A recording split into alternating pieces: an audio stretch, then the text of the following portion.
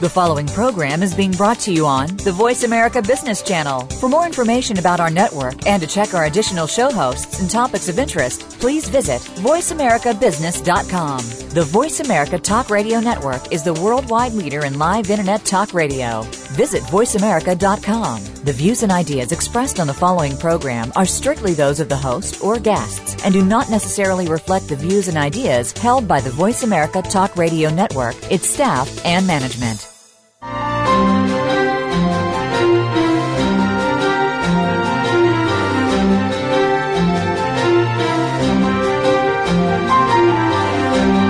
You are a visionary. You have a vision. You just need to create it and bring it to life. Welcome to Visionary Leader Extraordinary Life with your host, Kate Ebner.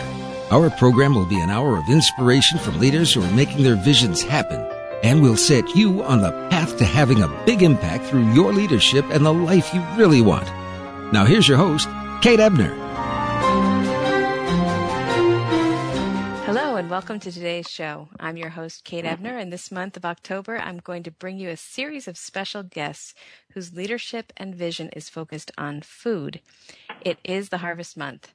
So my first guest is someone whose work I discovered while reading a flight magazine on Southwest Airlines last June.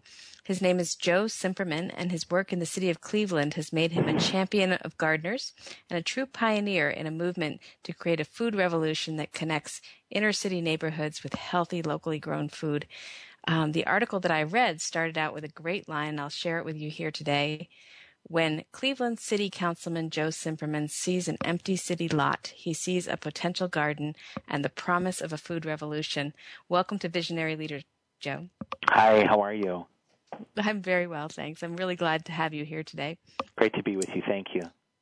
And, you know, as I have read and actually reread the story that was in Spirit magazine about you, Joe, I've really been struck by your accomplishment. And I want to really talk today about what you're doing, what your vision is for the work that you're doing, and how you think it can make a difference, you know, even beyond Cleveland. But I really want to start by inviting you to tell us a bit about who you are.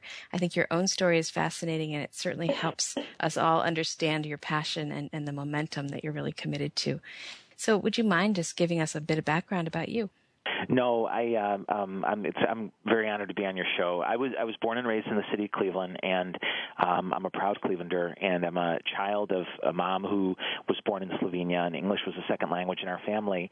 And, you know, I grew up in a family of modest means. My dad worked in a machine shop, and, you know, my mom stayed at home to raise my sister and I, and I had pretty much a dream childhood. I grew up in a neighborhood that was as culturally and racially diverse as you could get, and it was right in the heart of the city, and I just feel very, very lucky to be from the city, and I feel an incredible debt of gratitude to it.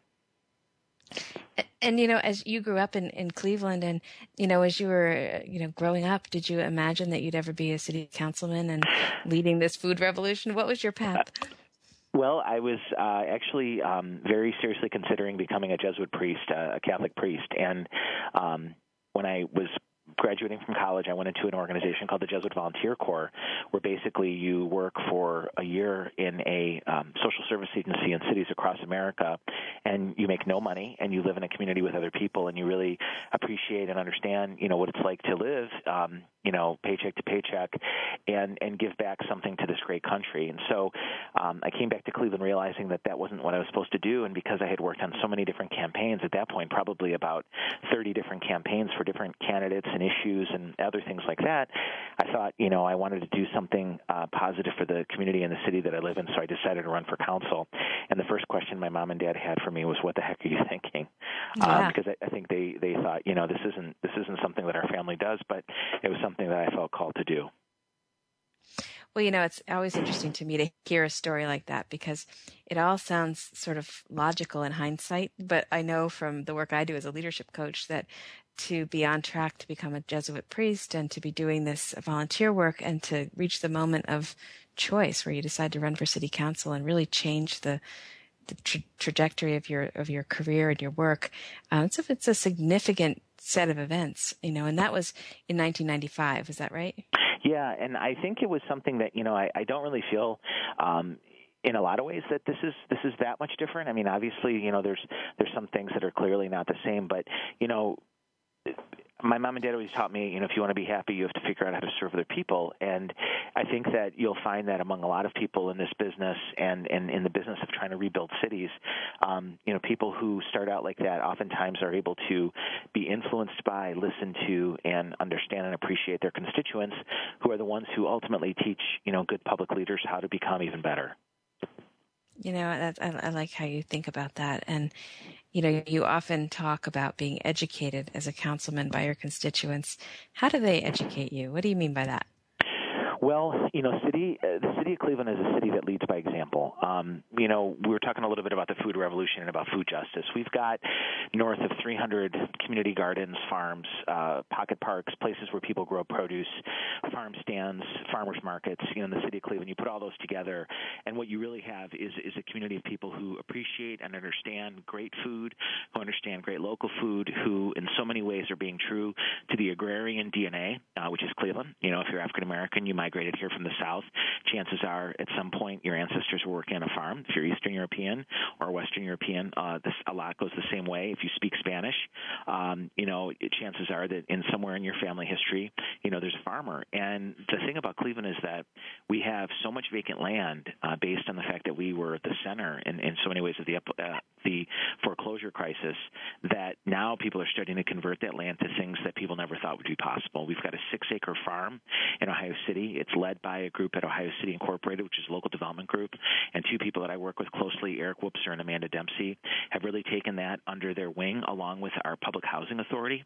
It's right behind a 500-person apartment public housing authority complex where a lot of the residents not only have a garden, but they also are able to shop for reduced cost, incredibly local food. It's literally grown in their backyard. We've got everything from, multi-acre farms in the heart of the city where people never thought development would happen. And really what the residents teach me is that, if you put your mind to it and if you have this idea, you can make anything happen. That's part of the reason why I love being in the city, why I love cities so much, is they are just absolute examples of the impossible becoming real. And the only reason is that I find in public life and in the work that I do, the most applicable trait is will.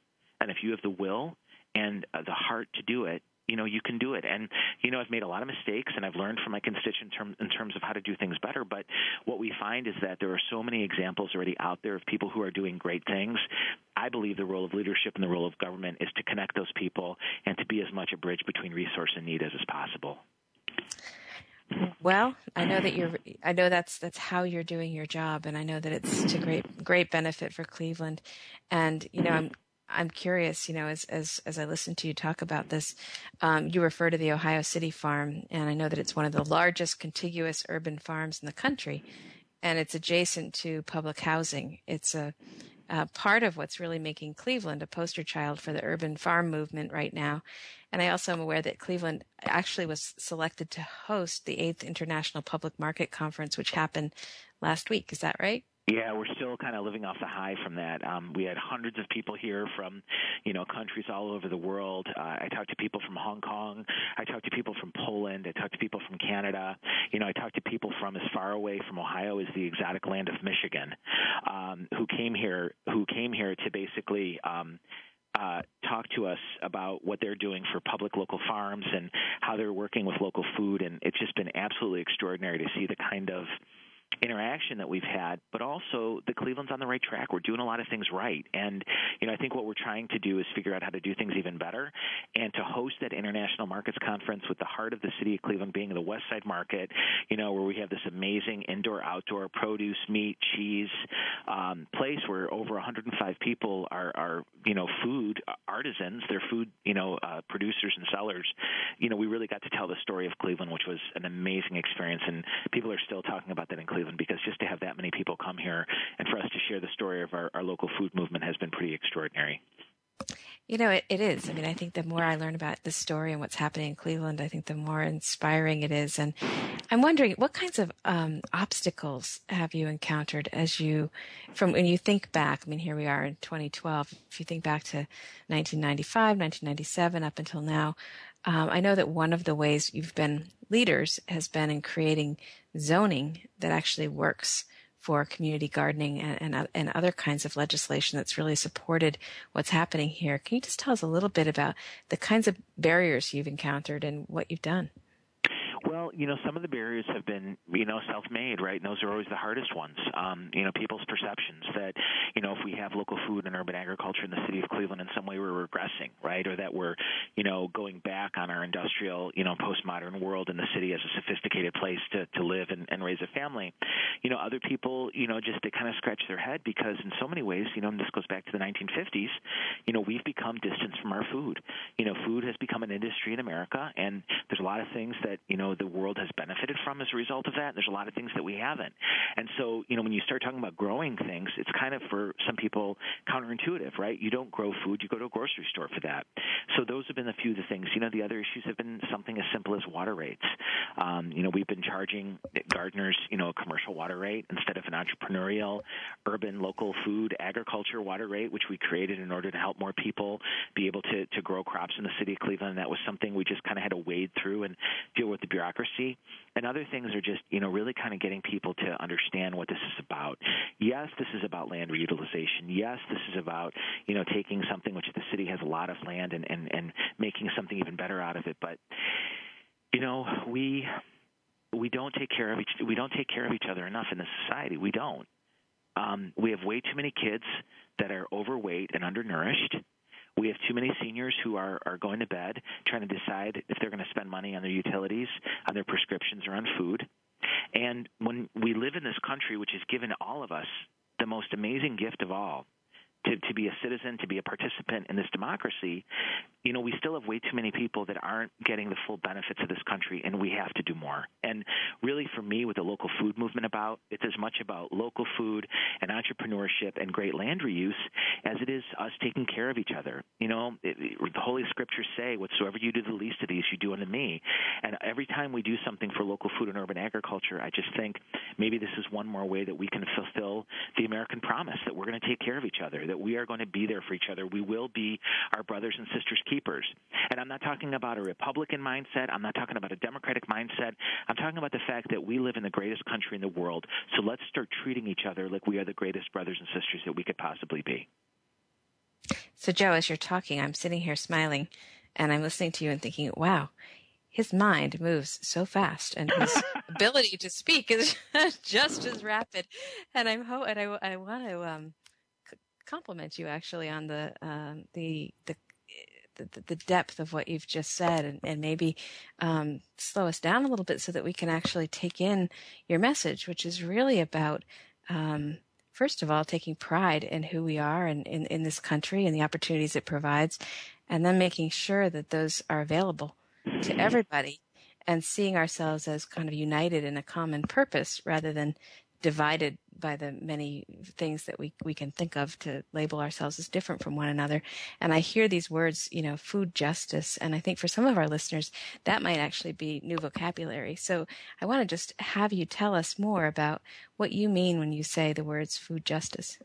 Sure. In the city of Cleveland a few years ago, we were very lucky to have a nationally known individual come here. His name is Dr. Anthony Eiton. He's based out of California, and he is a triple threat. I tease him when I see him. He's a Stanford-trained doctor, lawyer, and public health expert. He's just an amazing man. And he came to Cleveland, and he analyzed two neighborhoods that are 15 minutes apart from each other on the same road. One neighborhood is in the city of Cleveland. It's called Huff. It's predominantly African-American. Many of the people who live there are poor, but it's got a growing middle class, and it's literally 5 minutes away from downtown Cleveland. He analyzed another neighborhood, a city actually called Lyndhurst, which is a wonderful suburb 15 minutes away from Huff. A lot of working class people, culturally diverse, but probably more white than anything else. And he found that in 2008, by studying death certificates from 1,000 people in each locale, that people in Lyndhurst in 2008 were living 23 years longer than people in Huff. And the reason for that, more than half of those years were attributable to smoking and to diet. And when you think about that, right? That was 2008. We're in 2012. We're on the edge of curing so many diseases, right? We, through incredible things that we see from institutes across the globe, we're doing more things to provide more fresh water to more people. There's so many advancements through technology, through medical research, that we're really, learning how to live longer and in so many ways export some of the best stuff that we have in America to the rest of the world and share some of the knowledge that we were able to get. And yet, in our own American cities, places like Cleveland, you've got life expectancy discrepancies of over 2 decades. And when you think about with smoking and diet that are, together contributing to about 12 years of that expectancy discrepancy, you think if we could just change the way we live, we could live 12 years longer, right? How many more graduations of grandchildren would be seen? How many more people would be able to live longer and contribute back to society because they have those extra years? And it's really it's the worst kind of tragedy because it's so preventable. Right? I mean, there's things that happen that are, natural disasters, and, you think to yourself, man, that was horrific, and, who knew that tsunami or tornado or whatever was coming? But this is something where every single day, things are happening where people are literally shortening their lives. And to me, when I talk about food justice, it's how do we translate, at least on the nutritional end, a better way and more information and better access for people so that the residents in every single community live as long as each other does, and we add an extra 10 years for everyone. And Cleveland isn't alone. These studies have been done in New Orleans. They've been done in Detroit. They've been done in Chicago. They've been done all over the country. And, unfortunately, 23-year life expectancy discrepancy is pretty much in the middle of the pack. There's some cities that are even, the gap is even wider. And so I keep thinking with local food and urban agriculture and better access to fresher food for more people, what can we do to actually change the rate that people are dying in our cities? And for me, that's what it boils down to food justice. Thank you. That's very helpful to hear you describe that. We're going to take a break. I'm speaking today with Cleveland City Councilman Joe Cimperman, and we're talking about food justice. We're talking about a vision for urban farming that could really change the quality of life and even length of life for American citizens in cities everywhere. So we'll be right back. This is Kate Ebner. You're listening to Visionary Leader, Extraordinary Life.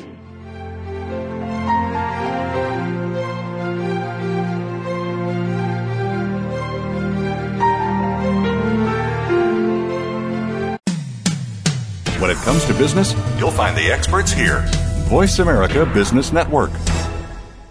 Do you want to take your organization to the next level? The Nebo Company develops leaders, teams, and organizations to achieve their highest potential.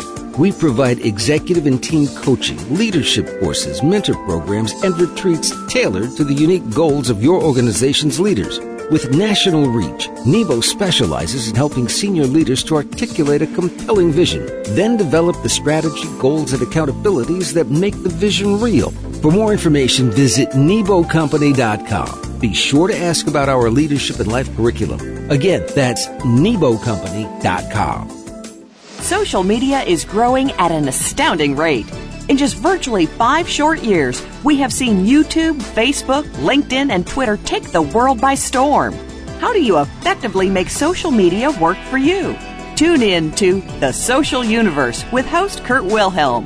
We'll show you how to market your business or yourself to get ahead, especially in unstable economic times. We'll also discuss practices that you can apply to increase visibility and revenue as you unlock the mysteries of the social universe. The Social Universe is broadcast live every Tuesday at 2 p.m. Pacific Time, 5 p.m. Eastern Time on the Voice America Business Channel. Zoom Leadership. It's the big picture issues of the day, up close and personal capabilities of leadership, and a desirable future of constant renewal. Zoom Leadership. It's the economic crisis made clear, patterns and perspectives of leadership, and the importance of changing the way we pursue our future. Join host John Schmidt every Monday at 2 p.m. Eastern Time, 11 a.m. Pacific Time. Zoom Leadership. An inside look at what's really going on in business, government, and civil society. Tune in every week on the Voice America Business Channel. When it comes to business, you'll find the experts here. Voice America Business Network.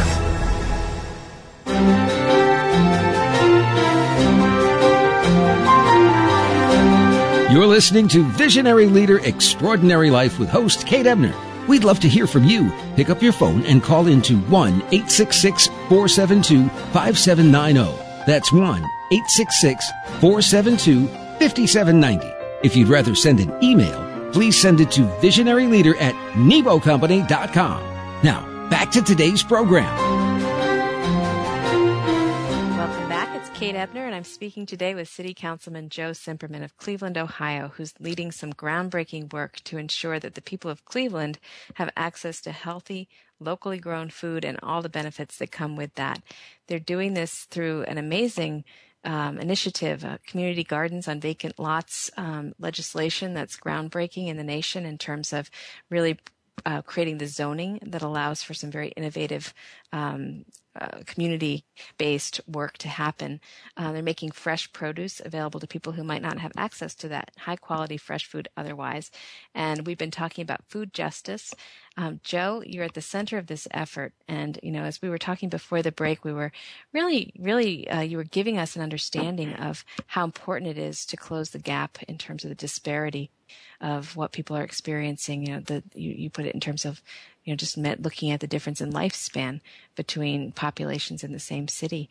And I want to jump back in with an invitation for you to tell us more about what you think. Why is it that community gardens, for example, can help people in such a big way? Like when I read your story or talk to you, I have such a big sense of that somehow gardening is the key to everything. Tell me about that.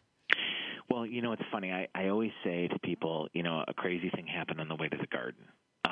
In the process of establishing a zoning code that actually allows us as a city to designate areas zoned for community gardening. And, we have every farmers market in the city of Cleveland that uses public land also accepts food stamps and the Ohio Direction Card, SNAP, EBT benefits, for people who are on subsidized agricultural assistance.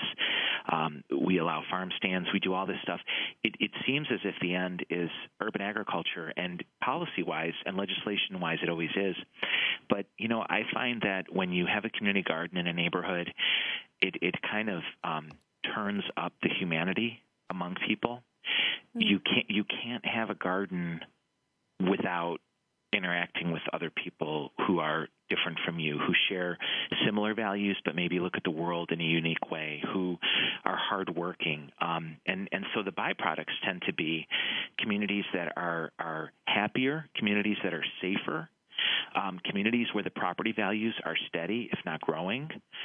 And, it's funny, like we look for all these things in cities, and we try to approach them head on. And what I've learned is that, sometimes the growth and the progress happens in the peripheral vision. It's if you do the right thing, and if you answer needs, and if you try to, facilitate change, even though sometimes that's difficult, the journey to get there is equally important. And what I see with the community garden effort is that it's kind of like changing the tone in some neighborhoods with people who, maybe never ever thought they had something in common with somebody or never even knew someone.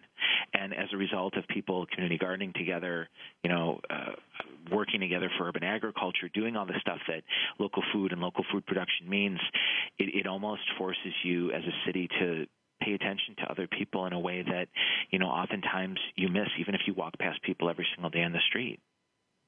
Yeah, I mean, I love what you said about how it changes the tone. And it sounds like, we were talking earlier about sort of just slowing things down, making an opportunity for connection and shared work. How does it actually work in a community garden, Joe? Do people each have a patch of land, or do people actually work on the same plots? It both, really. There's some gardens that are owned by the city of Cleveland. There's other gardens that are owned by neighbors. Some guerrilla gardening goes on where, a bank owns it, or, a property, nobody knows who owns this property, but people have been, gardening around the periphery forever, and then they start to move further and further in. It really depends on where you are. We have some gardens, like a garden in Cleveland called the Kentucky Garden in a neighborhood called Ohio City, one of the older neighborhoods in the city of Cleveland. That's been a garden since the days of World World War I. It predated Victory Gardens in World War II. You've got it's crazy. You've got other gardens right now that are under plow for the first time, in years. They've been just vacant fields and vacant land, with different organizations that are trying to foment that and augment that kind of growth. So it really kind of depends, but the one common denominator is that in every single census tract in the city, amongst every culture and denomination, in every corner of Cleveland, there's something going on with urban agriculture and community gardening, and it's kind of taken on this unstoppable force feeling. City Hall, our job, I think, as a city is to, provide support, as I've said before, to be a bridge between resource and need, to kind of see where people are and, not listen to why you can't get somewhere, but figure out how you do get there. And then, once we enable that, once we create an environment where people feel that their efforts for urban agriculture would be welcome, it's our job to get out of the way and then to provide any kind of staff support that we can. And we're not completely there yet in Cleveland, but we're getting close. Our mayor has set a date for 2019 as the date when we will have a community garden within 5 blocks of every resident in the city of Cleveland. We're at about 48% of the way there. Wow. Yeah. How do you? Okay, let's stop on that for a second. How do you make such a thing happen? And our show is about making vision real. So how do you do such a thing? Well, first of all, we figure out where we were. When we started this a couple years ago, we were at about 29%, 30%, right there at the third cusp. Yeah. And then you realize you want to do something like that because you know that if people can walk to a garden, not drive to it, not even take a bike to it, if they can literally walk to a garden, that their level of participation is going to exponentially increase. And by participation, I don't just mean that they're going to be planting, rutabagas and turnips and carrots, but that, they're going to actually be able to enjoy it, or they could walk to it because a lot of the gardens have farm stands and they sell their own produce. Or they'll just be able to enjoy it, know that it's in their neighborhood and know that they have access to it. So we started out with what we had, and then we realized that if we did some collaboration with organizations like the Cuyahoga County Board of Developmental Disabilities or the Cleveland Metropolitan School System or, any one of a group of nonprofits in the city of Cleveland that hold land, we could really start to bump that number up. And we mapped it out, and we talked to people, and we reached out to people and said, are you interested in starting a garden here? And we kind of tried to take the best of what we knew in terms of how to get things started, and then, you couple them with people who the thing is, it doesn't matter if the person knows anything about gardening. There's qualities in people who get things done that are common throughout the world. And if they're trying to, start a democracy, in the Arab Spring, or if they're innovating medical technology in Sweden, or if they're doing urban agriculture in Cleveland, my gut is if you really looked at the people who are at the head of any one of those movements, there are similar traits that they share in terms of encountering the unknown and figuring out a way through it. And once we find those people in Cleveland, that's it. Then you're done, because once the people identify themselves, and they may have an affinity for gardening, they may not. Once you explain to them what the benefits are, how it helps to improve the quality of life in communities, people generally embrace that. And then you get to a point where you've gotten people who, frankly, are teaching you about gardening because they're taking whatever they understand and know about the world and their community and what people like and what people would buy. And it just starts to change things in a very dramatic, radical way that you would have never expected, but it's there. And it's interesting in Cleveland, we're blessed with not only the people who are here, but we've got a lot of people who are coming here from Liberia. We've got a lot of refugees here from Bhutan and from Burma. And all of those communities have rich agriculture traditions, and it's really interesting to see their own techniques and methods and how they do it. It just adds a real zest to the urban agriculture movement in Cleveland, and it's just been so awesome, to see that the forces of urban agriculture and community gardening have been joined by people from all over the world. It's a very powerful point to think about the universal human experience of gardening or farming around the world, and really bringing people together, diverse people together over this common activity and this well understood.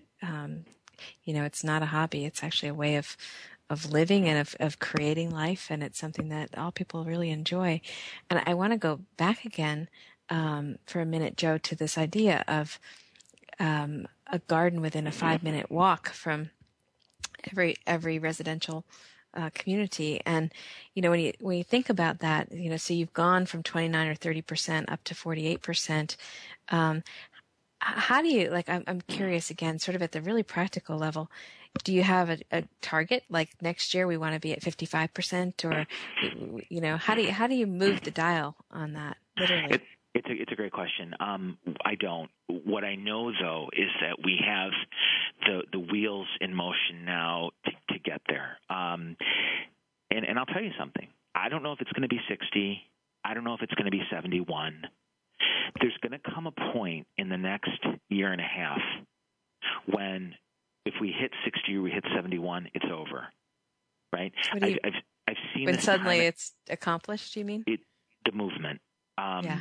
There's in every single movement that I've seen succeed, there comes a point when you encounter the inevitable, and that's the challenge. Getting from 30 to 48 was easy. If getting to the inevitable is 49, then 48 to 49 is going to be the biggest iota of a jump that we've ever made.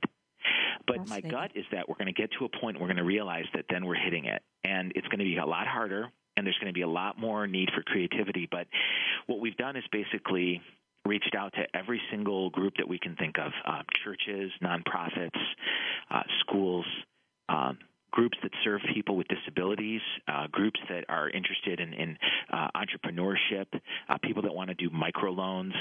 And you're starting to see now amongst those conversations things happening that we didn't plan.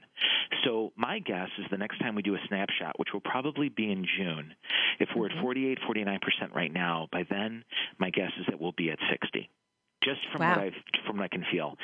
But it's going to happen at some point before 2019, but it'll happen when we get to that point where we know that the next step is going to be it. And so, we're just trying to build up to that. The key for all of this, obviously, is sustainability and longevity, right? You don't want to start something only to have it go away the next season.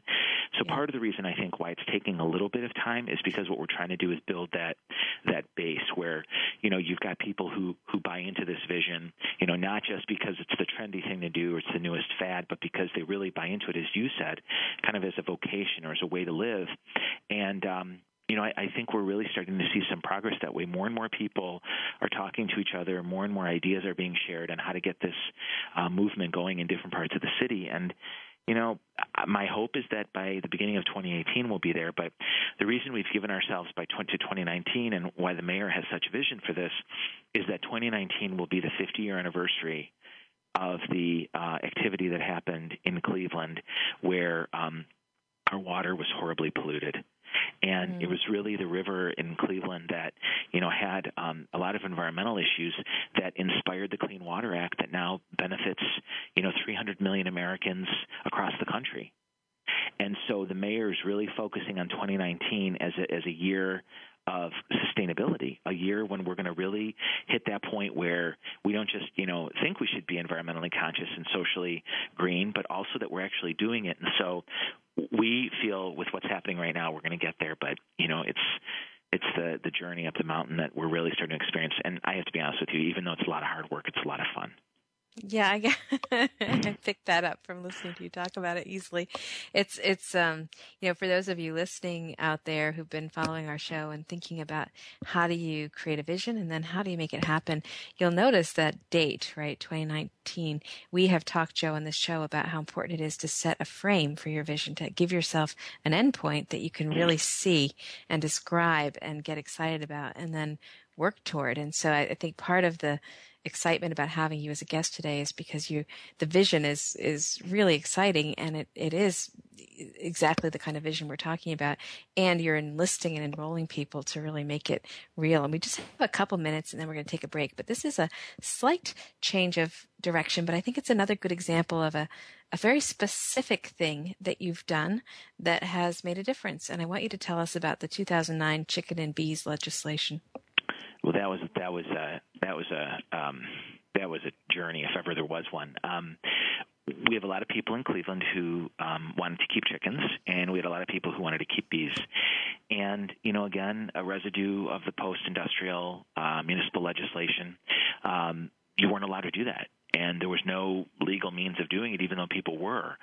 And people want to buy honey from someone they know who's keeping their own bees. People want to buy chicken eggs from people who they know are raising the chickens. And we realized that you couldn't do a special permit or just create one part of the city or another where you could do that. We thought we really have to make this accessible to everybody.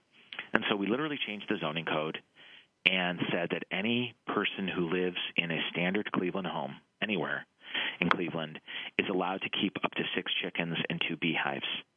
And when we did that, we brought in a lot of people who were doing it outside of the code and enabled them to be out in the open about what they were doing.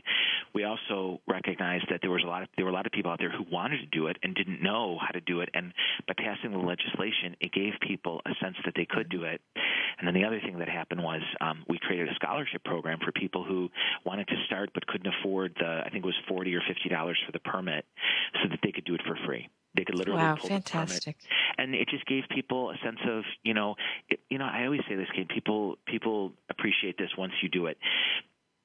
It's one thing for the city to get out of the way. It's another thing for the city to sanction something that's going on and to say, we value this. This is important to us. And when you pass legislation and you allow people to do that, that's exactly what you're doing. Fantastic. And, people were doing it anyway, but what it did was it just told them that we appreciate them and we have their back. Well, we're going to take a break right now, Joe. And when we come back, I want to go deeper into some of what you've talked about, and we want to hear your vision. So we'll be right back.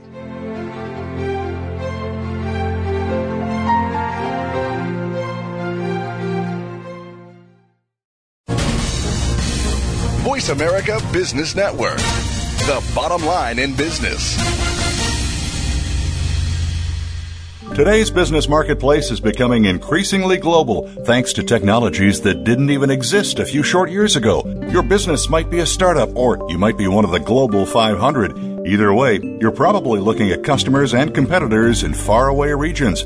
Listen for Global Reach with host Tay Revez as she brings together experts, ideas, and listeners to help you anywhere in the world. Global Reach is broadcast every Thursday at 2 p.m. Eastern Time, 11 a.m. Pacific Time on the Voice America Business Channel.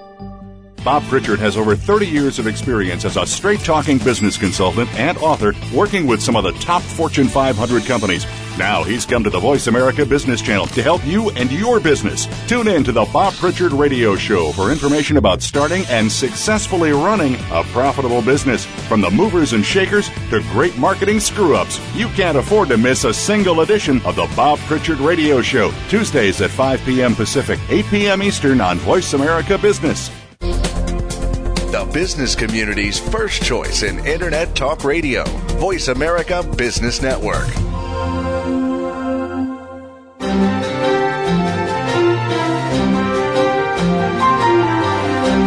You're listening to Visionary Leader Extraordinary Life with host Kate Ebner.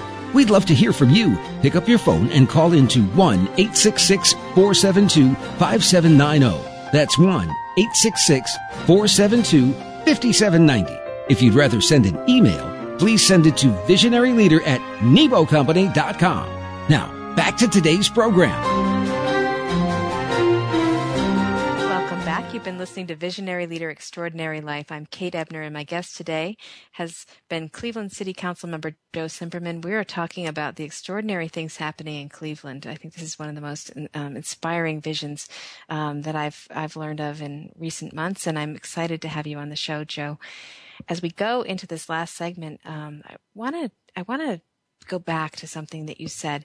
I'm so struck by all that you know and all that you've learned about how to make something happen and how to get behind or sort of get with the great ideas and the energy and the passion of people to create something better in their lives and in their communities. And so I'm talking a lot because I'm processing this as I'm listening to you today. But what I'm noticing is that, number one, you really believe in people, and number two, you really listen and help the system support what they want and what works well for people and what gives people what they need in order to live good lives. So you make the system work for them. And then I think the third piece is you seem to have an eye for figuring out what works. So you've said a couple of key things for the listeners who are listening. It might be helpful if I say them back. One of them is look for the people who make things happen. And you said across cultures and around the world, there are always those people who just make things happen. So they're key to getting something really going.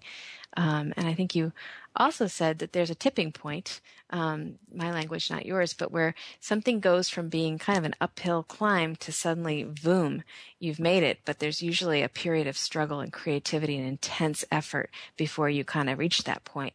And so you're able, because you know that, you're actually able, Joe, to understand that in the space between the great idea and the full manifestation of that idea, there's some moments where you're just not even sure if you're going to get there, and that part is just as valuable to the journey as the end point that you get to, and it's part of how community is built. So I've just said back to you a lot of things that I think I've heard you say. Am I following you? Yes. And, I think it's safe to say that the reason that I try to be, try to fulfill the role that I do and kind of the things that motivate me internally, are, we all have life experiences, right? I was lucky enough to grow up in a city that had amazing people who cared about each other. And, even the times in my life that have been challenging, my mom, when I was growing up, when I was 11 years old, was diagnosed with horrible bipolar disorder. And until she died, about 12 years later, a few years after that, she was really sick with it. And, when you yourself as a young person or anybody has to experience something and you're vulnerable or you realize that you depend on other people to get by, I think it kind of just teaches you that you're standing on some very sacred ground, and that for all intents and purposes, there's a good chance that you wouldn't have been there. And I think that when people have those moments of realization, it kind of molds you in a way to try to figure out then how do you live your life in the same way that other people lived that enabled you to get here. So, you could be a surgeon or you could be an amazing attorney or anybody, but I find among people that I cherish and who mentor me, there's an internalization of something in their life that has in some cases been inexplicable in terms of the difficulty, the pain, or the suffering, except instead of cherishing it for that moment, there's a sense of, now how do I put this to work? And I find that's true in any field that I work in terms of the leaders that I get to experience in the private sector and the public sector. So I think for me, and why this is so relevant in Cleveland is it's kind of like it's like this a perfect time when everything's lining up. There's more land than we have a need for housing. There's more of an agricultural sense from where people come from generations than exists in a lot of cities. We've got a great climate for growing. We do. And we've got wonderful weather for it. People, because the different cultures and the ethnicities here, there's a real affinity for food. We have something like the West Side Market, which is almost like, I joke with people and I say if Cleveland were Rome, the West Side Market would be Vatican City, right? It's got that kind of like a spiritual placement in our hearts, and I find that the people that I work with this, they care about food, they care about the earth, they care about agriculture, they care about all the policy that we're doing, but there's just such a compassion for people in Cleveland and such a sense of, how do we do this in a way that makes the city of Cleveland better and more full and more rich tomorrow than it was today. So, I think all those things are important, and, you could fill in anything that I said, with other, terms of how people move to get things done. But I think for me, what I see so often in terms of being able to work with the people that I do is that there's almost like this sense of, we're so lucky to be here. There's such a fortune. There's a lot of things that could have prevented us from being here. So let's just enjoy the heck out of where we are right now and not think any idea is crazy. I mean, I can tell you that some of the stuff that we came up with in terms of the local food stuff, people were like, you're nuts. But the people who were inside who were really trying to push these policy changes, we never believed that. We never thought that anything we were doing was impossible. And I think that's why we're able to do what we do, because there's just such a sense of support for each other, and we really like each other, and I really feel like I'm staffing that team of leaders who really appreciates and understand that, it's not enough that we're here. We have to also help other people get here too. Thank you for that. Thank you for sharing that deep response to what I was saying. I want to invite you on this show right now, Joe, to share with us your vision.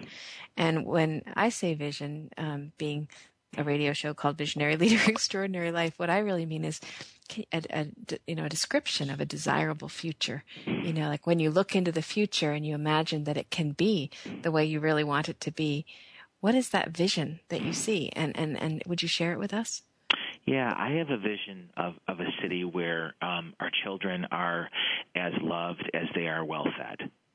I have a vision of a city where our grandparents are teaching kids from different cultures who could be their grandkids' age all about their traditions and their corners of the globe that their ancestors came from. I have a vision where no plot of land in Cleveland is considered decorative, where everything is made, like Marge Piercy's poem, to be of use.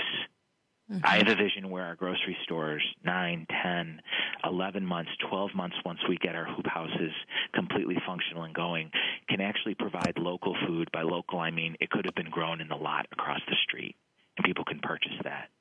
I have a vision that our kids in every one of our schools will have an understanding in Cleveland where their food comes from. And that, bananas don't come from a can and apples, don't come from the shelf. They grow. And how do kids understand their world through their food, and what does that mean? And how can they share that with each other? I have a vision where people in our community aren't hungry anymore because we've decided that we're going to blend municipal and agrarian and humanitarian code together where we can take care of ourselves. I have a vision where our hospitals become less full because less people are there for heart treatment because they're eating better and eating healthier. And instead of places of illness, they become centers of wellness in terms of helping our next generation. I have a vision where people feel that food is something that brings them together. And as much as we want to be around other people who are different sometimes, it's difficult with so many of the different boxes that we are in society. Well, food is one of those things that allows you entree into other people's worlds. The city is a giant picnic table where everyone brings something to share with someone else. And you remark at the end of that afternoon, and it's probably going to be on those cold, crystal blue sky, sunny September afternoons in Cleveland when the harvest is in and there's such a sense of a relief from summer and you're getting ready for winter, and you share with one another, and people say to themselves that this is one of the most extraordinary moments of my life. I just have that vision that, it's one of those things that brings people together where we don't ask anymore, how do we end racism, or how do we end things like classism, or how do we study and poll and extrapolate data in terms of how to be more kind to each other. Share your table with someone. There's something revolutionary about feeding each other. And I just have that vision that, we are going to be that city that takes care of each other, that embraces each other, that grows our own food so much that we share it with communities all around us, but certainly that provides it for every single man, woman, and child in Cleveland where, we're healthier, we're happier, we're better fed, and we're a city of gardens and orchards and chicken coops and beehives, and a place where you can't escape the fact that Cleveland is a place that through its dining room, its kitchen, and its lunchtime tables cares for one another in a way that trans any ism that humanity can put on society and how we treat each other. Wow. We're listening to Joe Cimperman, City Councilman of Cleveland, Ohio. He's been describing his vision, and I want to just tell you that that's such a powerful and such a wonderful expression of a future that we can see and work toward and imagine. The city as a giant picnic table. The wonderful, wonderful language that you've given us. And, for those of you listening, Cleveland is a place that was once rife with steel yards and automobile factories. Today, it already has more than 200 community gardens, more than 30 market gardens, almost 20 farmers markets, all of which accept food stamps. And we heard Councilman Joe Cimperman telling us that they're really working to get a garden within 5 blocks of every resident in the city. And that's just a huge, exciting piece of what's happening in Cleveland. It's been so wonderful to hear you talk about this today. And I think you just really brought it home with that vision that you shared, Joe. And I want to ask you what you wish that our audience knew about what's possible through urban gardening. I think you've just given us that vision, but what do you wish we knew just sitting here today in our own cities and thinking about this idea? I think the answers to what perplex us they're right in front of us, and they're as close as our backyard or our community garden plot. How do we become a stronger nation? Right? How do we become a more intelligent nation? How do we become a more successful nation? How do we become a more compassionate nation? How do we get closer to those principles set forth in the Declaration of Independence, right? All those things, we sometimes think too much. And, if we look at the leadership that's happening in our rural communities and our urban communities and our suburban communities of what people are doing person to person, I think the answers are right there. And in Cleveland, at least, one of the answers to so many of the questions, how do we become healthier? How do we become kinder? How do we become more successful? How do we thrive more? So many of those questions are answered with local food and urban agriculture. My gut is that in America, there's probably a dozen answers to the 12,000 questions. And I think one of the answers is just by people getting closer to the thing that nourishes them that they need, that when dealt with honestly and in a community way, yields so many other things. But I think sometimes it's the most simple things that are hardest to see. And I would just tell people if they have these ideas and these energies that we know so many people do, and especially people who are listening to your program, share them with leadership in your community. If you're close to your elected officials or not, give people an opportunity to be supportive of you, because one of the greatest honors I can tell you as a council person has been, the fact that people have been willing to teach me and let me learn and make mistakes, but also allowing me to walk with them as they continue to provide an answer to so many questions. And that answer in Cleveland happens to be in a garden, and it's pretty beautiful. It really is. It really is. And who inspires you? Oh, boy. My wife inspires me because I've never met somebody more close to God than her. And by God, I mean just a person of incredible love. The people that I serve every day who struggle and are trying to figure it out in Cleveland, but are figuring it out in the process, they inspire me.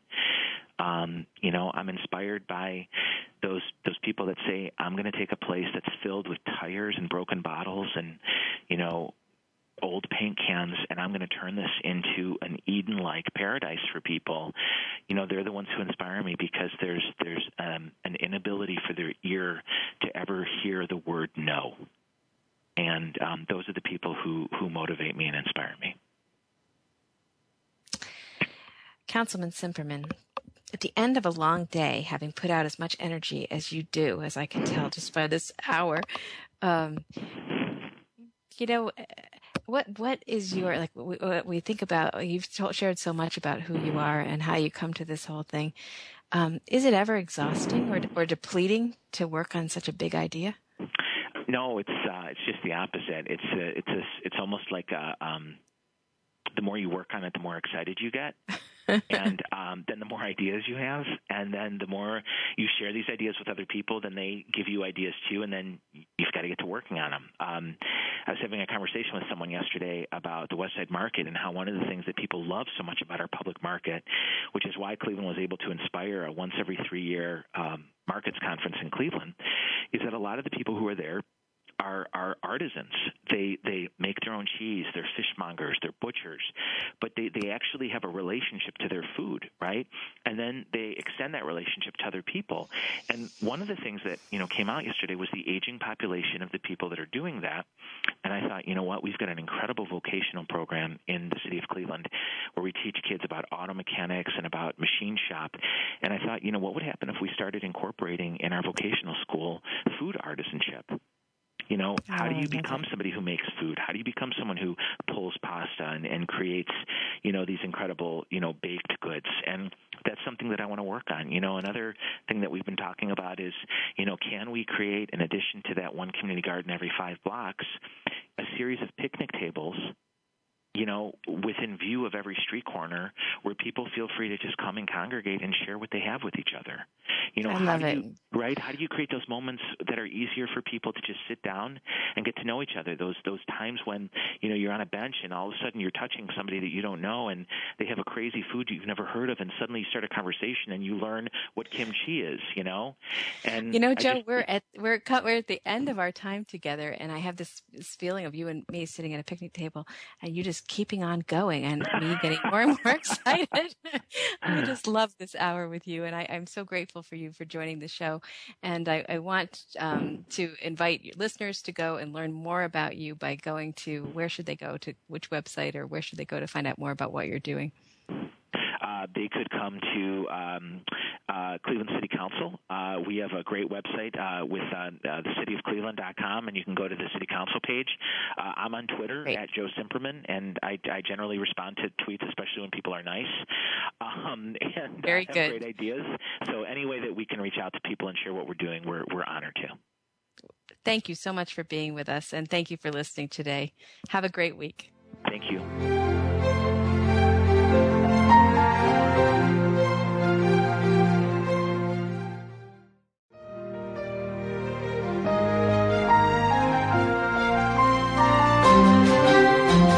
We sincerely hope you've enjoyed hearing from leaders who are using vision to create an inspiring future. Please join host Kate Ebner for another edition of Visionary Leader, Extraordinary Life next Monday at 8 a.m. Pacific Time, 11 a.m. Eastern Time on Voice America Business Channel. Meanwhile, visit www.nebocompany.com for more tips on bringing your own vision to life.